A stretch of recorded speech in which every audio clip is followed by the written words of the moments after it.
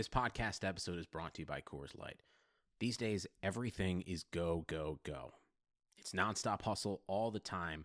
Work, friends, family expect you to be on 24/7. Well, sometimes you just need to reach for a Coors Light because it's made to chill. Coors Light is cold lagered, cold filtered, and cold packaged. It's as crisp and refreshing as the Colorado Rockies. It is literally made to chill. Coors Light is the one I choose when I need to unwind. So when you want to hit reset, reach for the beer that's made to chill. Get Coors Light in the new look delivered straight to your door with Drizzly or Instacart. Celebrate responsibly. Coors Brewing Company, Golden, Colorado. Baker Mayfield, undraftable, off my board.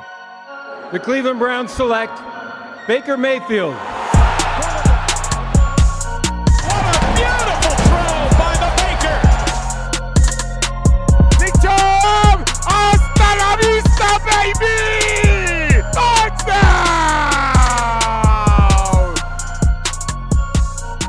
Welcome in, Browns fans. It's your host, Jake Burns. We are live with another episode of the OBR Film Breakdown where I think we're going to have a guest that you guys will like. I think his name is Thor Nystrom. He writes for NBC Sports, does a lot of their draft content. I'm trying to get as many perspectives on this draft as I can. I'm not trying to overkill it, but I think it's important sometimes to get, and I address this with Thor, a national perspective on some of these guys. Sometimes we all talk about them from a Cleveland perspective, and by nature, we kind of spin it as positively as we can. I try to put weaknesses, things to be concerned about as far as projection fit and things like that in my film rooms, but it's nature for us to only look at the positive. And then when you get more of that national perspective, you get a little bit more honesty. They're not afraid of necessarily hurting somebody's feelings. They try to grade all 32 teams on the same scale. I think you get a little bit more perspective on this whole thing. So I wanted to bring in Thor to talk. I'm not going to have a ton more people talk about the draft class, but this is one I thought was important. He gave the Browns an A+ grade, and I wanted to talk to him about why specifically he did so. And he gave the Browns the 5th best undrafted free agent class grade, which I think is also important to understand. He has some good insight on Marvin Wilson. Some things we've heard, some things we haven't. I think Marvin Wilson has a real chance to be a key part of this entire collective rookie group. Even though he wasn't drafted, I think he could be important. So should be good. I will warn you ahead of time, some little laggy parts of this happened through Skype. It's just an unfortunate side effect of the system. And then we do go off on a tangent on the very end. Thor is notorious for doing NCAA 14 dynasties. I do an NCAA 14 dynasty. So when we start talking about that, the podcast is effectively over. If you have zero interest, which is most of you, 99% of you, have zero interest in NCAA 14 video game on the old systems, specifically PlayStation 3, Xbox 360, which, Thor and myself do. It's an interesting topic. If you care about it or you care about the return of the EA Sports video game, we do some discussion there too. So again, that's like 15 minutes at the end. We got a little wild, got out in the weeds on that one. So check it out if you can. If you're not interested, shut the pot off at that point. You have covered everything Browns related in this topic. So I do hope you guys enjoy. Thanks for listening to this one. Let's get over to our interview.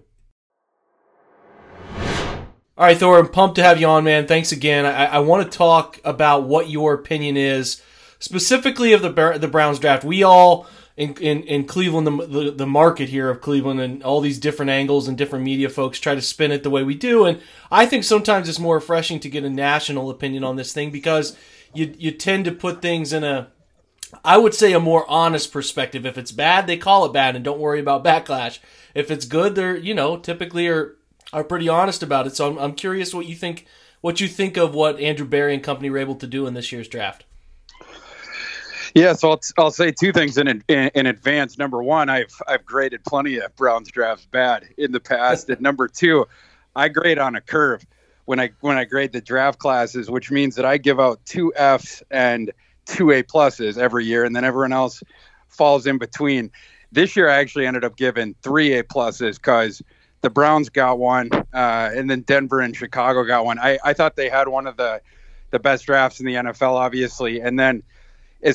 When they went into the UDFAs, the Browns didn't have the best class outside of their top guy, but they got the best UDFA, of the whole bunch in Marvin Wilson, a guy that I thought should have been drafted in the 3rd round. So I just thought the Browns killed it this year. Yeah, you talk about Marvin Wilson. What do you kind of attribute the fall off for? I've had some people on, people specifically cover Florida State, who have talked about it. But in your opinion, you third round graded him. So where's the big discrepancy in what he was able to do? And he was obviously labeled a first round guy, pretty much ahead of last year's draft coming back. And I think everybody is still curious about what. I guess it's a two-part question. What about him caused the slip, and what about him do you think launches him back into a spot where he earns a roster spot in Cleveland?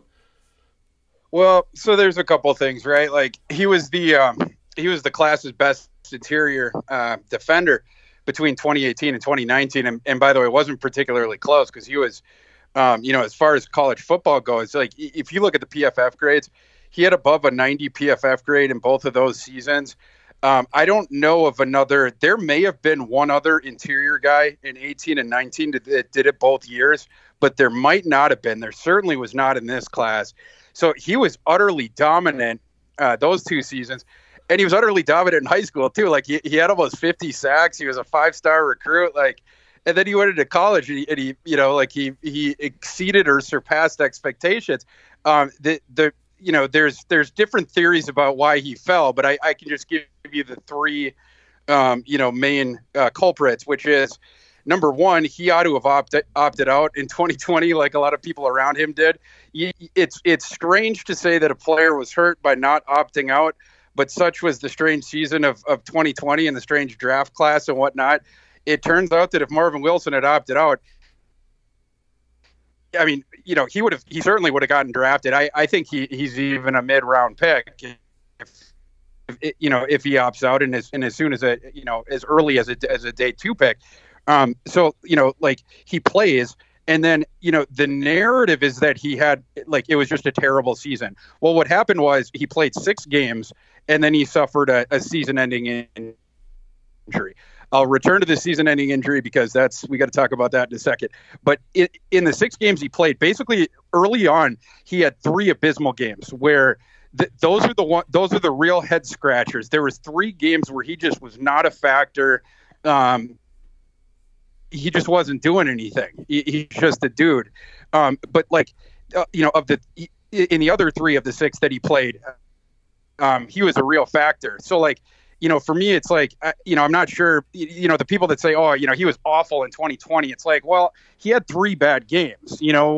One of the other games he had 2 blocked field goals. And then there was a blocked extra point later on where Georgia Tech flat out said after the game, we sent too many blockers at Marvin Wilson because we don't want him to block another kick. And then later in the season, he blocked a punt. And then, those are irrespective of his last 2 games, which on defense, his second to last game of last season was a dominant game. That was vintage Marvin Wilson.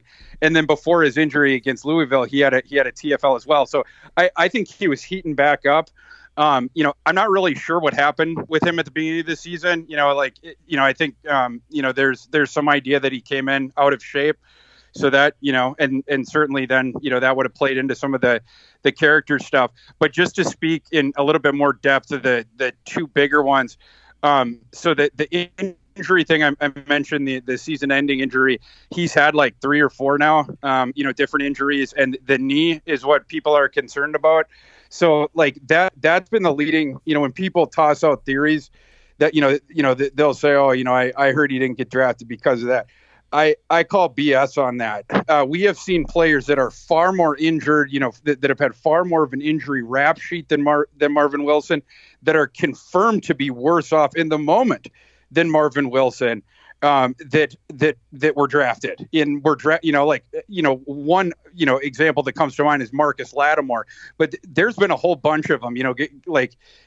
Guys that were legitimately injured, and there was a legitimate thought of will this guy play? Maurice Hurst, during his draft thing, the night before, it comes out this guy has a heart condition, is he ever going to play again? I mean, he still got drafted. The real reason that Marvin Wilson went undrafted, this isn't fun to talk about, and I think this is why it's, people are still why did he go under, and then it goes back to the injury thing, because I think the real reason why, again, it's not fun to talk about, it's that last year in the offseason, after George Floyd died, Mike Norvell, who was new to Florida State at the time, he goes to the media and said, oh, that like this is so tragic, and me being new to the team and everything, and trying to build cohesion. After I heard about George Floyd's death, I went to every single player individually and had a heart-to-heart conversation with them about George Floyd's passing. And Marvin Wilson, like later that day, like tweeted out like, no, he didn't. He's lying. And so anyway, Wilson got together with a couple other team leaders, and they had, I think, what most people in that circumstance would, especially when you remember how heated it was in that moment, like culturally and everything, a perfectly acceptable response, which is, we're not working out again as a team until Mike Norvell apologizes, because he clearly just lied. And they'd gone through, two crappy coaches right before then, or I suppose just a, Taggart, and then, like Jimbo on the way out, he didn't really care. Now this new coach covered it, he's lied about this thing, and, different stuff like that. And anyhow, I mean, Norvell did come out and say like, yeah, he didn't say, he didn't acknowledge lying, but he basically said, I misspoke. It came out as every player, but that's not how he had meant it. And so he apologized, and then they went back to working out. I think the real reason that Marvin Wilson didn't get drafted is because of that, because the NFL is afraid that a player is going to start a mutiny, or whatever. And then also during that time, he talked about how Colin Kaepernick was one of his heroes. To me, it's those two things. The medical thing and the 3 bad games. Sure, that's one thing. But again, you compare that to other prospects going back years and years and years. The tape that Marvin Wilson had, it's draftable, even with an enormous amount of risk on the profile. And his injuries and the 3 bad games, it didn't do it enough. The thing I think that pushed it over the edge was the thing with Norvell, and then coming out publicly and saying, we're not working out again unless our coach does X. Well, do you view him, because that's very similar background to what we've heard on this from another guest, is that exact story. Let me ask you a bigger question here. Do you view him as a better prospect than Tommy Togiai, or do you think those two are two pretty good gets for the Browns? They're both good gets. I mean, I actually may have had Wilson a little bit higher. So I think, just like, I don't have access to Marvin Wilson's, medicals, and I didn't stay in a Holiday Inn Express last night, so I, have any special insight into that. But assuming that Marvin Wilson's not we'll even just say the first 4 or 5 years of their career, because at this point it doesn't really matter, as far as the Browns go, it doesn't matter how long Marvin Wilson plays. You just got him as a UDFA. You didn't even have to spend a draft pick on him. If you even get 2 good years out of him, it's all gravy. But, if you just compared, you end up like 5 years from now, comparing the first 4 or 5 years, him against Tagai, assuming that the injuries don't wreck Wilson, I think that he's got a real shot to have a better career. Absolutely. They're both players that win with power. Togia is a really interesting guy because his game does not fit his body at all. Like he's got the body, or I'm sorry, he's got the game of like one of those 350-pound just boulder kind of a guys, but he's like 305. But like it's all just like pent up strength. Like he's like this little Hulk guy. He's just impossible to move him, and his bull rush is very formidable. And so everything sort of flowers off of that. You got to teach him the rest, but he's got a couple special sauce traits. They're the flower off the strength. And then Wilson's thing, it's always been about the strength, the hands, and then the torque, the power that he can get. He gets his meat cleavers into people, and he can just start tossing offensive linemen around. No running back is going to stop him once he gets past the offensive lineman. And it was really tough in the ACC to block him one-on-one. Mekhi Becton couldn't do it. 375-pound Mekhi Becton, he was throwing him around. Marvin Wilson threw around a lot of future NFL players. The other point I want to mention about Marvin Wilson is, his issue is the knees. And again, perhaps it cleaves a couple years off the end of his career, but again, keep in mind what we're talking here. Like, with rookies, it's generally like, how much value are you extracting out of that first contract? That's where the true special sauce is. The cheat code in the NFL right now is getting a rookie quarterback or a starting quarterback on the rookie deal. And so like when we talk about rookies, it's, for me, when we talk about draft picks, it's not trying to pretend that we know what's going to happen 6, 7, 8, 9 years down the road. We don't know with any of these kids. But I think during that, the span of, what would be that first contract or whatever, that's where I think Marvin Wilson's going to provide a ton of value. And he doesn't have to provide much value to give the Browns more than they gave up to get him. Yeah, it's particularly what we're excited about over this way is the fact that, even if he just is an active participant on this ride, it's a position of need. He's got every opportunity, first of all. They letting Sheldon Richardson go and presenting themselves with some options in there with Andrew Billings and Malik Jackson, but they want young guys to seize those roles, and he is a guy that they placed a lot of faith in because they think he can be something. So your insights there are invaluable to people trying to understand just how good he can be or potentially be for I would even say the immediate for 2021. So it's going to be the position to watch at camp. Real quick, Thor, where are you on the Greg Newsome JOK picks? You liked him? Yeah. So, as far as those go, yeah, I mean, the value on both those picks was great. And also, we'll just talk about the Newsome one first. Obviously it was a 4-man cornerback class. Not only was that a good pick, and by the way, I should preface this first by saying I think I was a bit lower on Newsome than the rest of the industry. There was a couple things about his profile that concerned me just a little bit. I baked in just a little bit more risk. But even then, and I put him CB4, a lot of people in the industry had him CB3. In fact, probably the 75% or more. But even then, I had Newsome ranked above the slot that he went. By any metric, the value there was tremendous. Not only that, you sniped a couple teams behind you. I think Green Bay in particular was absolutely fuming right there. And then they turned around and made that joke of a Derek Stokes pick, which I think they just reached because I think they panicked. It was like, I think for them, they were like, we're either going to get Greg Newsome or we're going to get Rashad Bateman. It's going to be a great first round. And then they go bang, bang right in front of them. They're like, crap.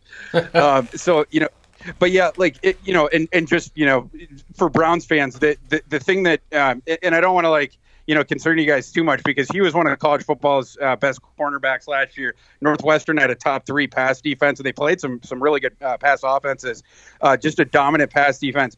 But a couple things, and these are not things that negate at all, but they were just things, again, that I baked in just slightly more risk, which is the 2 seasons before Newsome started, in 18 and 19, he was not nearly as good in those 2 seasons.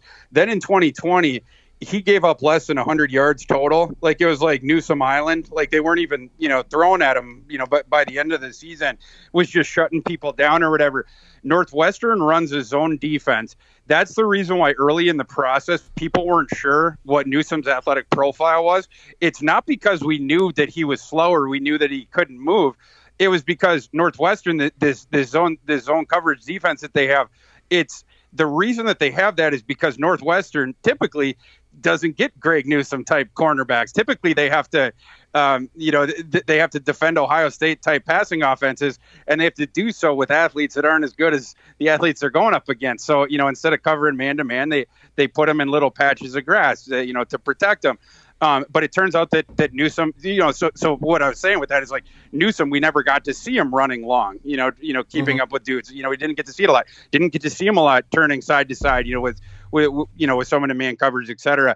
But he proved at his pro day that he was that great athlete. Going back to the thing that, again, not anything that disqualifies him or anything, but the jump in 2020. Greg Newsome basically didn't face any competition outside of David Bell from Purdue all season. Like you go receiver by receiver in the Ohio game. That was the game that Olave and Newsome got hurt right away in that game at like 10 snaps in or so. And then he didn't play against Auburn.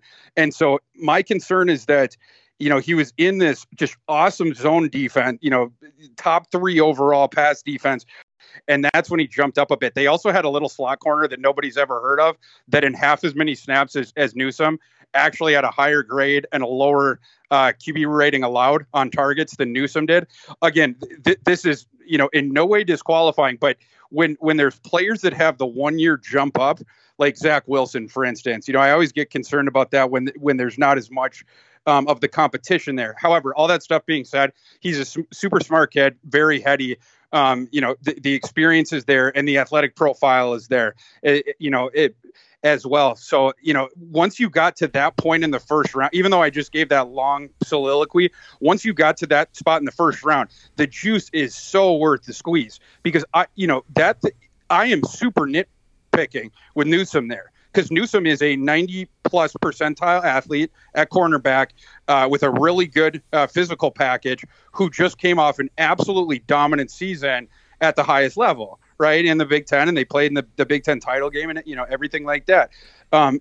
When you talk about the guys below him, why it was a 4 cornerback class, you go to guys that have much bigger question marks, like things that have been recurring things where it's like, we don't know if this will ever, like those sorts of things. So, as far as where they got him, I don't think that Cleveland could have envisioned that Greg Newsome would be there. So, I give a big thumbs up on that. And then as far as the second round, moving up to get Wu, I love that. I mean, Wu should have gone in the first round.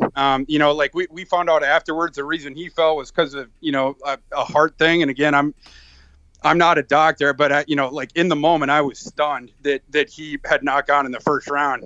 I was messaging people, calling around, because it did not make sense in the moment. It's like, that kid is a first round talent. And so, just as far as, if it's, it's like going back to the Wilson thing, but like, if it's, as long as he's able to have a fully fleshed out career, you're going to have a guy who can nullify mismatches. Like Kyle Pitts is going to create so many. It's not just the mismatches, like with the guy he's across from. He changes the whole spacing of the field, and and all this sorts of stuff that that benefits his teammates and stuff like that. Wu is a guy that can erase stuff like that. He erases a lot of problems. You can just think of him as a guy who, he's got like a mop, and any sort of spill on the defense, he's running around, he's cleaning it up. In the box at Notre Dame, sideline to sideline, he was smoking everyone. He's the hardest hitter in the class. He's such a hard hitter that Pete Sampson, the Notre Dame beat writer for The Athletic, did a story where he came up, he tried to solicit an equation to explain the force of Wu's hits. And there was actually a professor of, mathematics at the Naval Academy that did it. And so, that's what you're getting there. And then in the slot, he's awesome. He's even better in coverage, I think, than he is against the run. And so, as long as he stays healthy, that's going to be an unmitigated steal. He should not have been available to the Browns there. Good stuff. Although, any late round pick you like that caught your eye particularly? I'm not a big fan of LeCount. I think LeCount's a quadruple A player. I think that we talk about things that are disqualifying. I think that his athleticism, or lack thereof, is going to prevent an NFL future. So I didn't see him as draftable. Felton, it's interesting because he's in a very similar vein, although, just as an offensive player, of course. But the reason that I think Felton can stick is because he's very skilled. I don't think that LeCount's brain is going to. I don't think it's going to be able to, usurp his lack of athleticism in the NFL. Whereas Felton, because of those skills, we saw him play running back last year at UCLA. And he actually, I wasn't shocked that he did well because, again, he's a skilled kid.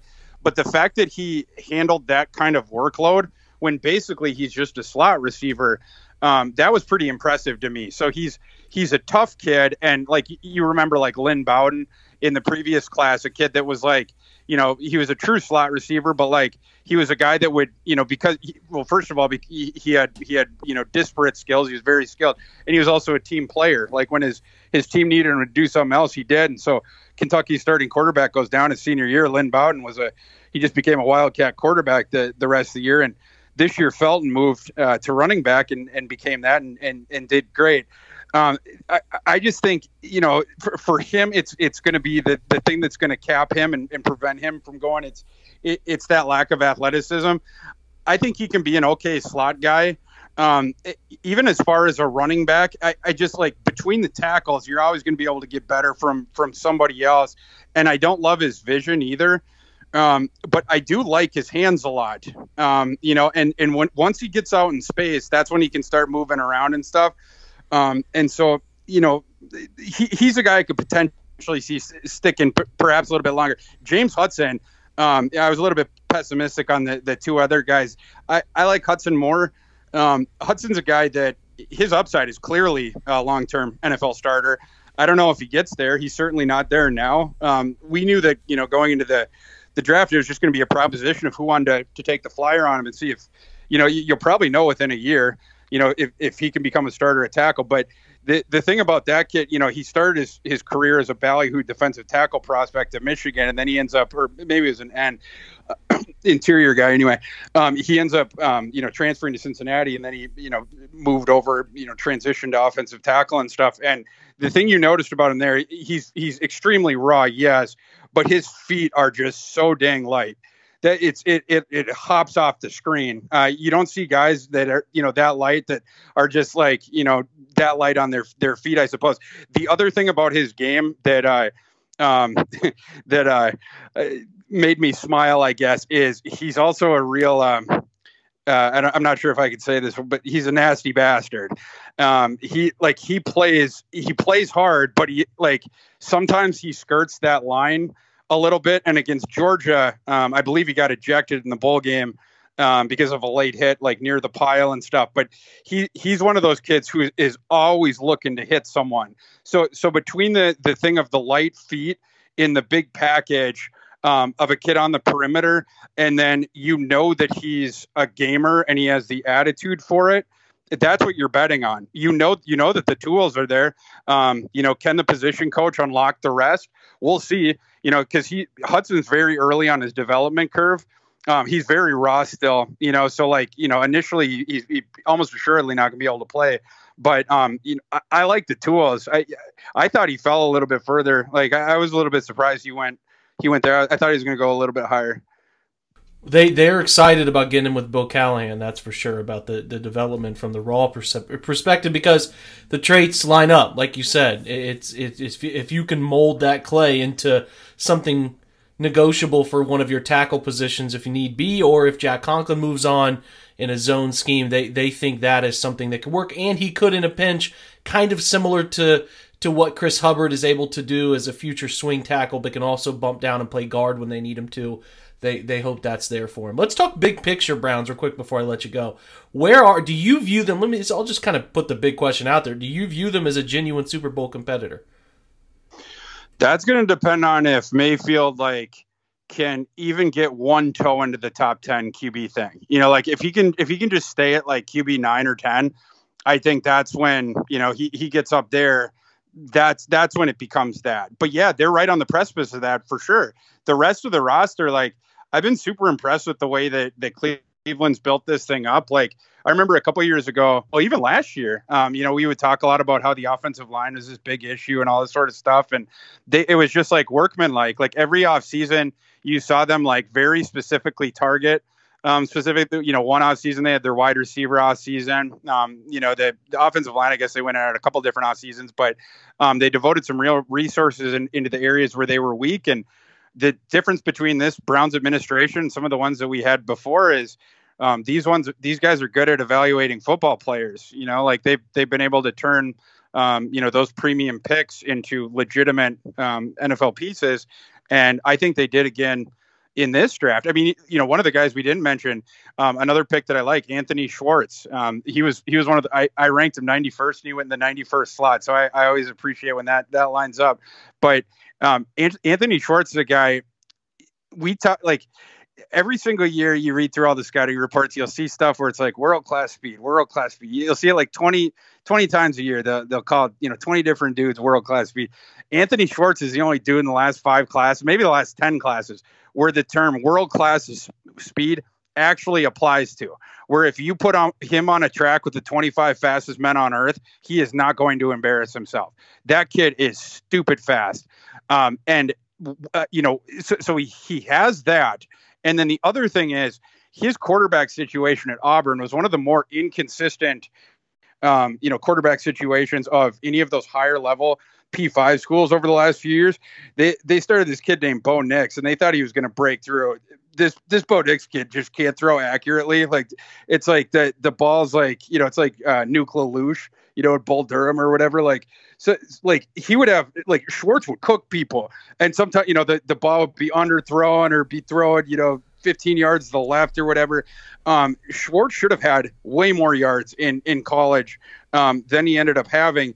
And at the spot that they got him, yet, like, he's not there as a receiver yet, for sure. I mean, like, he's just not. But I think that there is a contextual argument to be made that he would have looked a lot better, and that he is a better player than he appeared to be, because at Auburn, he did not have a quarterback that could facilitate his special sauce. His special sauce is legitimate world-class speed. And he did not have a quarterback that could get him the ball consistently. Getting a guy like that at 91, I really like that, because, you talk about, like, trump card traits. He's got one that no one is ever catching that kid from behind.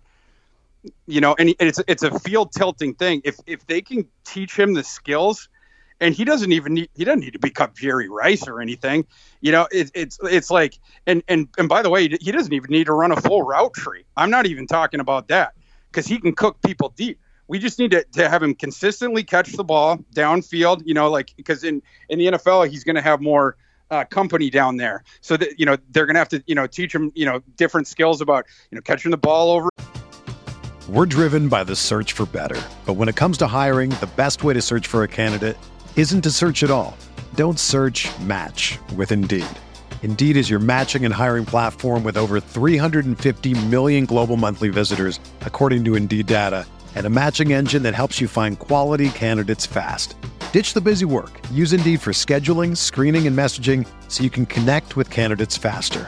Leveraging over 140 million qualifications and preferences every day, Indeed's matching engine is constantly learning from your preferences, so the more you use Indeed, the better it gets. Join more than 3.5 million businesses worldwide that use Indeed to hire great talent fast. And listeners of this show will get a $75 sponsored job credit to get your jobs more visibility at Indeed.com/Blue Wire.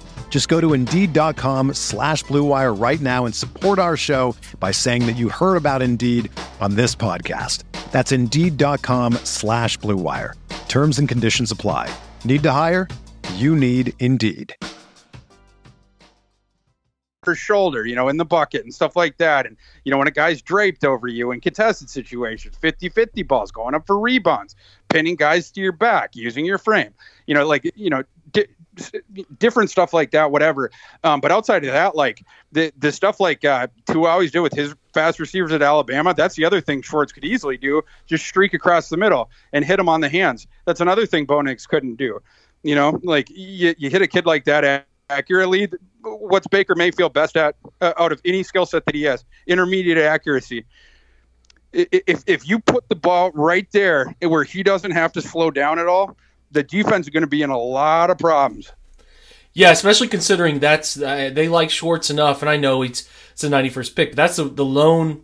Well, it's not the lone, because Demetric Felton came in and Hudson came in after, but that's the first offseason addition they made to their offense. So they were really excited about him, and collectively they spent a lot of assets the offseason before on offense, but to make Schwartz your key addition in a wide receiver room that desperately needs deep speed, right now speed.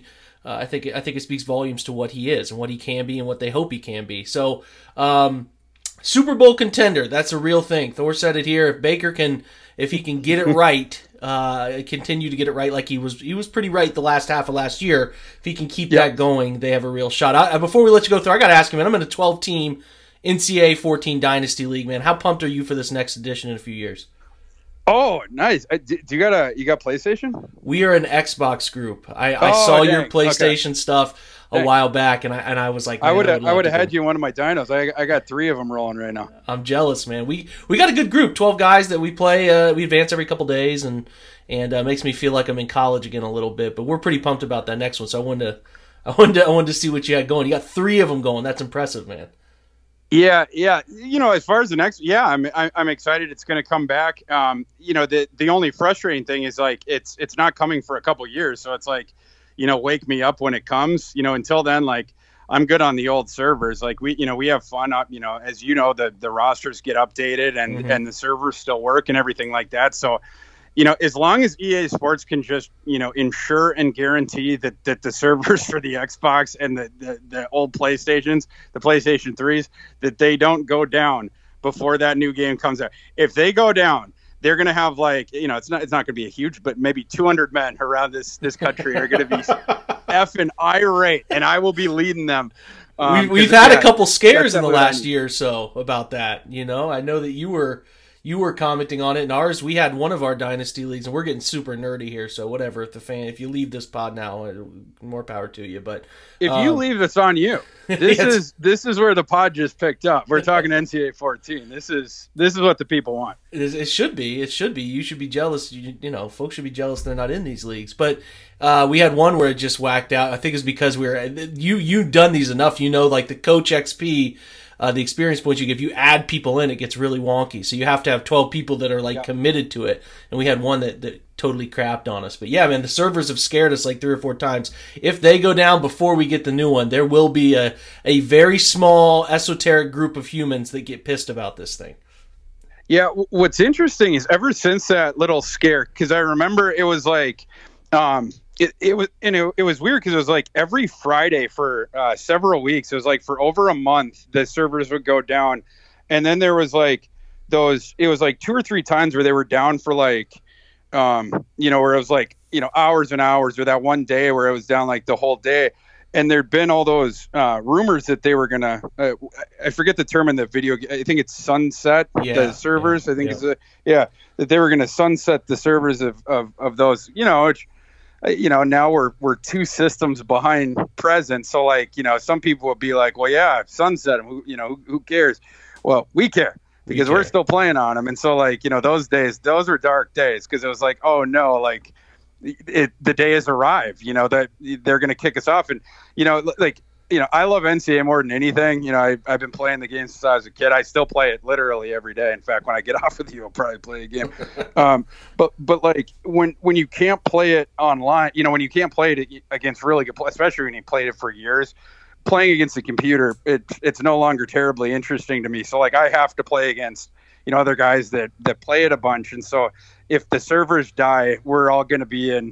It's all going to be really tough. Yeah, it's going to be that'll be a tough time. You're right. We have talked about the idea of doing a 12-team conference because, there are guys who have gotten good enough at it in our group where every game against the computer's a blowout, and we got the sliders jacked up where it's QB accuracy is at 5. We put as many things against the user as possible, and there are things that you can defeat because it's an outdated physics system or whatever, and the recognition and coverage and stuff you can jump it pretty easily. You're right.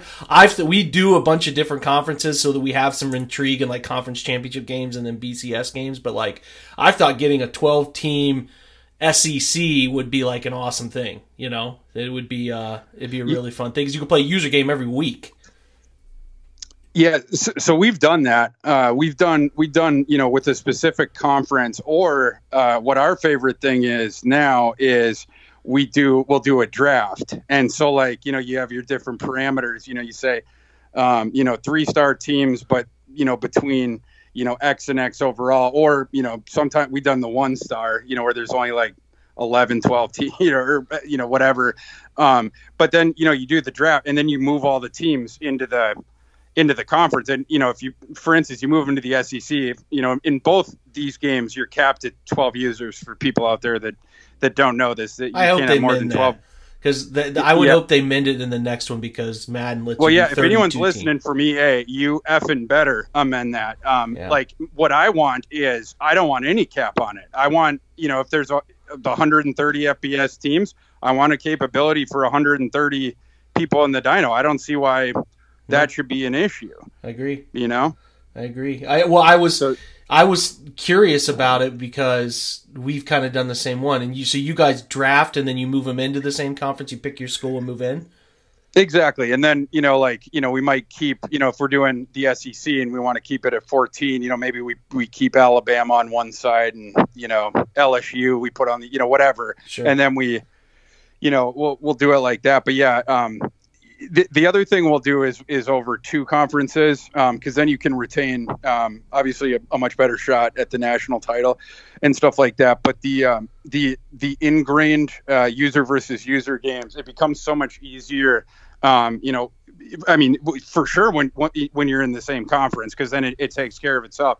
But when you're it's just over 2, it's really easy to do like a rolling sort of round robin non-conference thing, especially because we got some real nerds in our like I'm a huge nerd, with some of this stuff, but like these guys, some of these guys that do other jobs, with the computers, are real good, and they'll figure out the matrix of like who plays who and what year, and all I got to do is give them the buys, and they feed them all into the thing, and then they show me every single week where it'd be a possibility to put the non-cons, for each specific, one or whatever. Because initially, like one of the issues I don't know if you've ever done this, you try to schedule the non-cons over 2 conferences, and then you can't jive the numbers exactly right. You can't get the schedule exactly right because the team's buys will be, different. And so even if you swap it, you want to give everyone the same amount of user games. You don't want to make it uneven or whatever. And so, but then you can't jive the schedule. You know what I'm saying? So like we've been down a lot of long roads, but yeah, we definitely have fun with it. And my favorite thing is to draft like the lower teams. Like we've started with like 4 stars, but like there's one that we do a really long running one that we do where I'm UNC. But outside of that, almost every other one that we do, it's a 1 or a 2-star one. I just find those ones so much more compelling because first of all, it actually becomes fun. Like in the initial couple of seasons when you're playing Heisman against the computer, like, cause I'm really, really, really good at that game. But on Heisman as a 1-star team, like when you're playing at Ohio State, I need to be locked in the entire time. Like no one can be in the room. No one can be talking to me. Like, I got to be locked in because any mistake you make, you're done.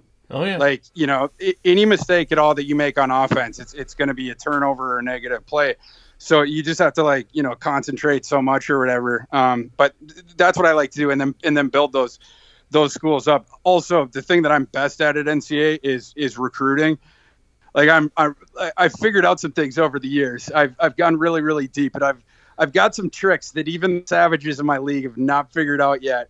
So I'm always finishing at the top of the recruiting rankings. So, I like when there's the squat hat. 4, 5, 6. There's the squat one for the interior guys to find those gems. That's I think that might be a big one. Well-known yeah, one. and you don't. None of your friends are listening to this pod. You got to share these. None of your friends are listening to this one. Well, I will never disclose the biggest one I got on recruiting because I haven't told a soul that, and I won't because it's like once that gets out, it's then everyone will know. And the guys in my league they cannot.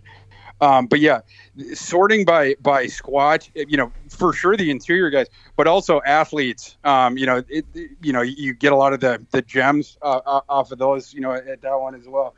And then JUCO. This becomes less important once you have a juggernaut of a program. You don't need to, recruit any JUCOs, but like early on, there's a higher preponderance of, gems that are JUCOs as well. So it's like, those are 2 buckets, doing it by the squat and doing it by looking for some of the JUCOs that got overlooked in the first couple of weeks or whatever. And then the other thing I'll say for anyone out there, here's my most important things for recruiting is you got to cut bait. First of all, you got to know when to cut bait, and exactly. you got to be, cut bait early.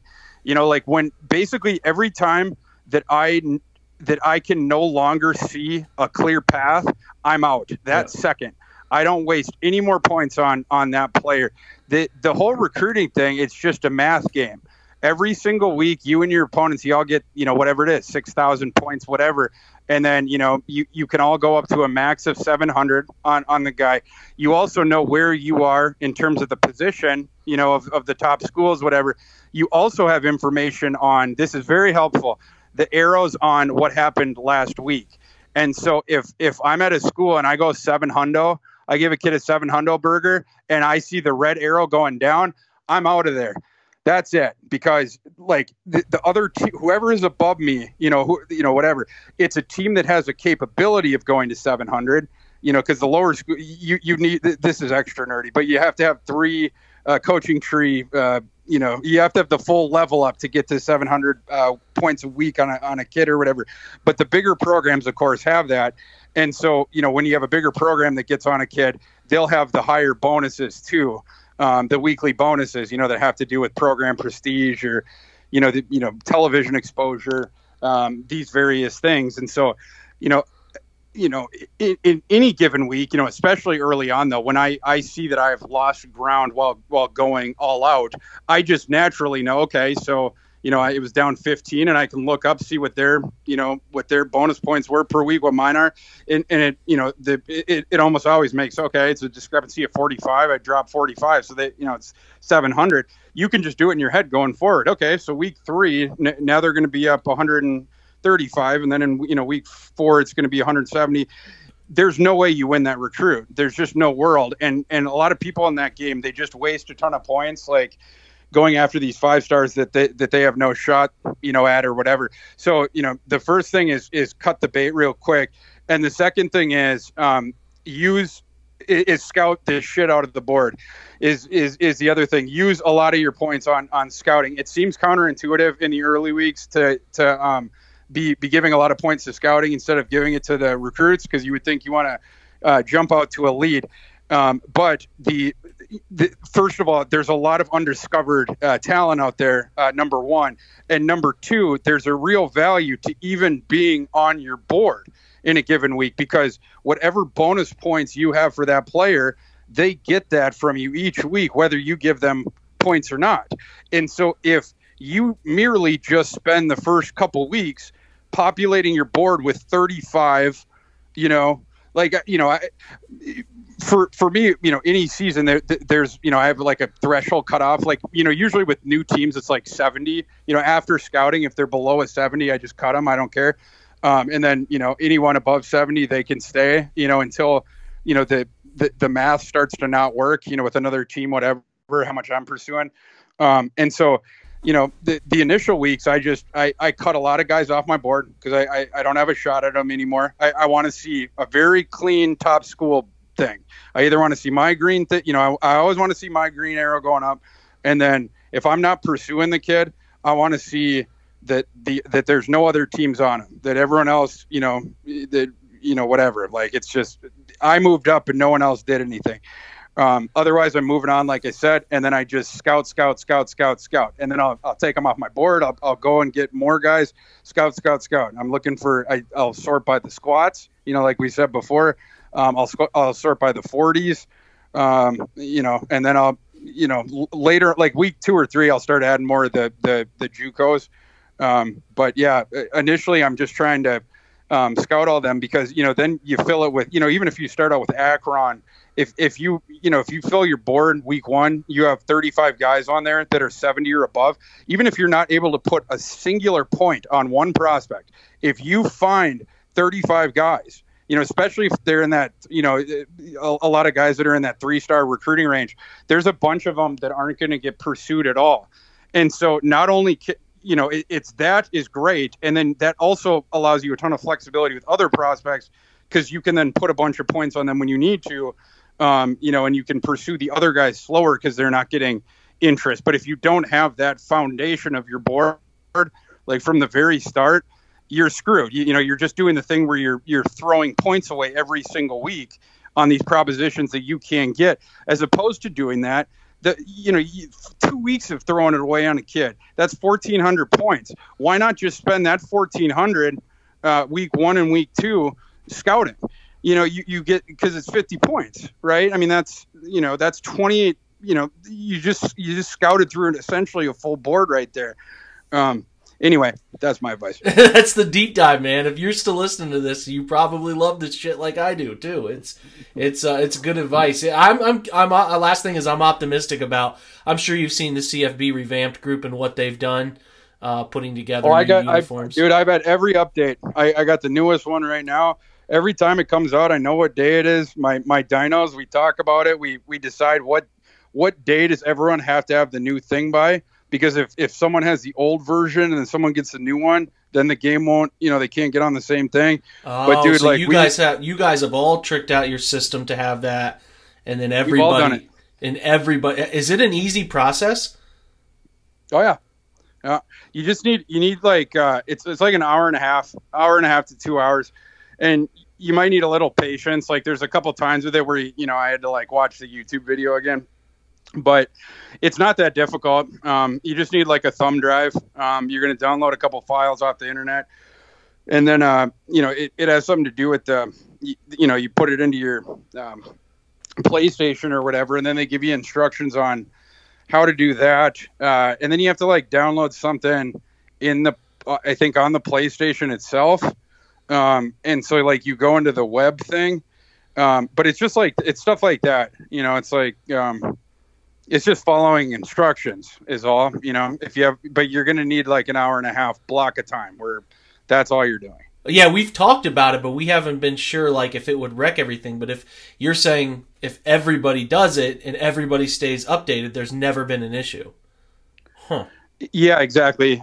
We have noticed, we've noticed a couple more like black screens at the end, just a couple. But like, by and large, like the play experience of it is so much better. The jerseys, they put the new schools in, like they put in, new school, but like they put in Coastal Carolina, which wasn't in the original game. They put in Appalachian State and I think it was Georgia Southern and one other team. They added one other team. Georgia Southern. I can't think of it off the top of my head either. Yeah. But they took out. It was like they took out UMass, Idaho, New Mexico State, and and then one other team that didn't play this past year. I'm forgetting that there was one other team that didn't play. But anyhow, yeah, man, like the new teams is like super dope. Again, like. Never played with those teams, and like with Coastal Carolina, you get to play on that teal field. It was kind of cool. Yeah.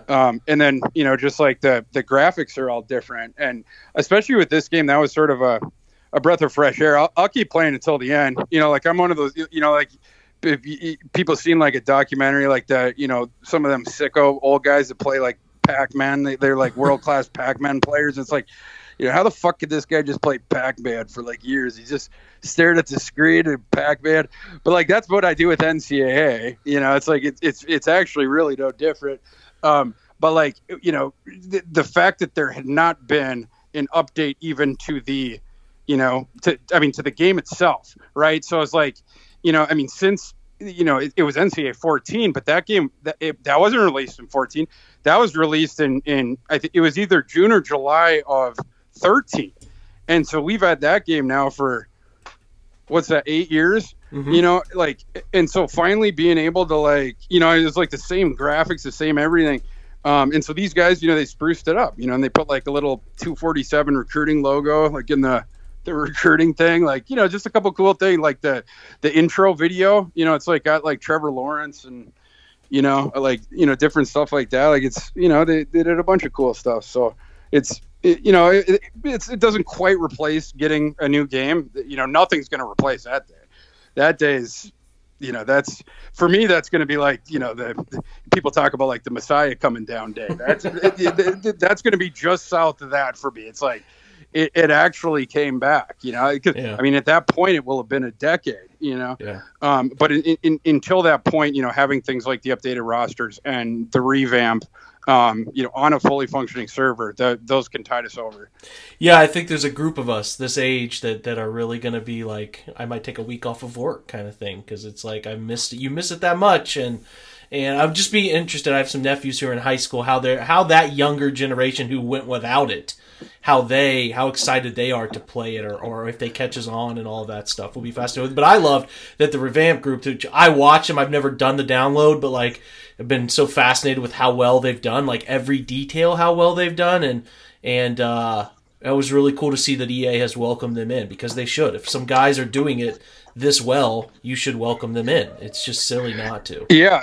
I like, you're talking like wizard level stuff. Like it's fantastic. They actually changed the game. Like I don't even know how you would change a video game. Like it's pretty mind-blowing. It's way over my head, but it's awesome. Everything. If you're still, like I said, listening and you're into this stuff and you pay to go check it out. They're on Instagram, and they give you like Thor said, there's instructions for how to trick out your old Xbox or PS3 to put it on your system. Just if you're into Online Dynasty, make sure the rest of your group does it. Like I'm going to talk to my guys about tonight. So we got out in the weeds, man, but that's okay. I'll make a note of this for people that are interested in this game. So this is great, though. I couldn't thank you more. He's Thor. He's at Thor. Is it Thor KU on Twitter?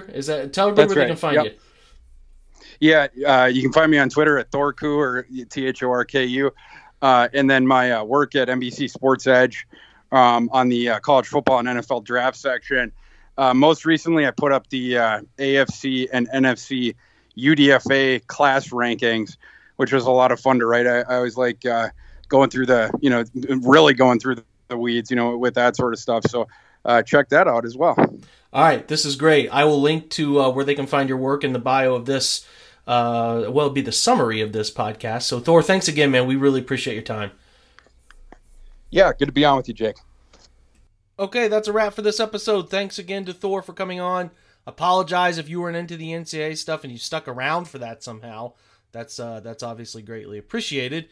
It's an exciting thing for me. I'm a nerd in that regard, so it was fun to talk to Thor about that and get his perspective on the draft. Make sure you subscribe to the YouTube channel, like, subscribe, rate, review, all that fun stuff on this podcast as well. And check out our shows on the OBR Weekly, which has Fred, Lane, and Barry, who do a great job, with their weekly show that's on 7 to 8 Tuesday nights. You can always check that out on the YouTube channel. And then as well, make sure you go back and check out the rookie deep dives that we did, part 1 and part 2. Great insights on all of the all the players. So it was a really fun thing to do, to talk to all those people about those players, who they are personally. That kind of stuff is interesting to me. So hopefully you go out and check that out. It's just recently posted a couple days ago. So sorry again about not having a live stream tonight.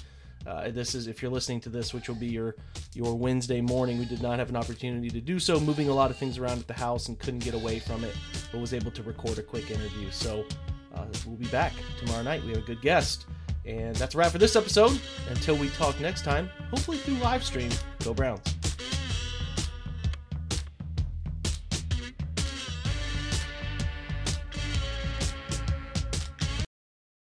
This is the story of the one. As a maintenance engineer, he hears things differently. To the untrained ear, everything on his shop floor might sound fine, but he can hear gears grinding or a belt slipping.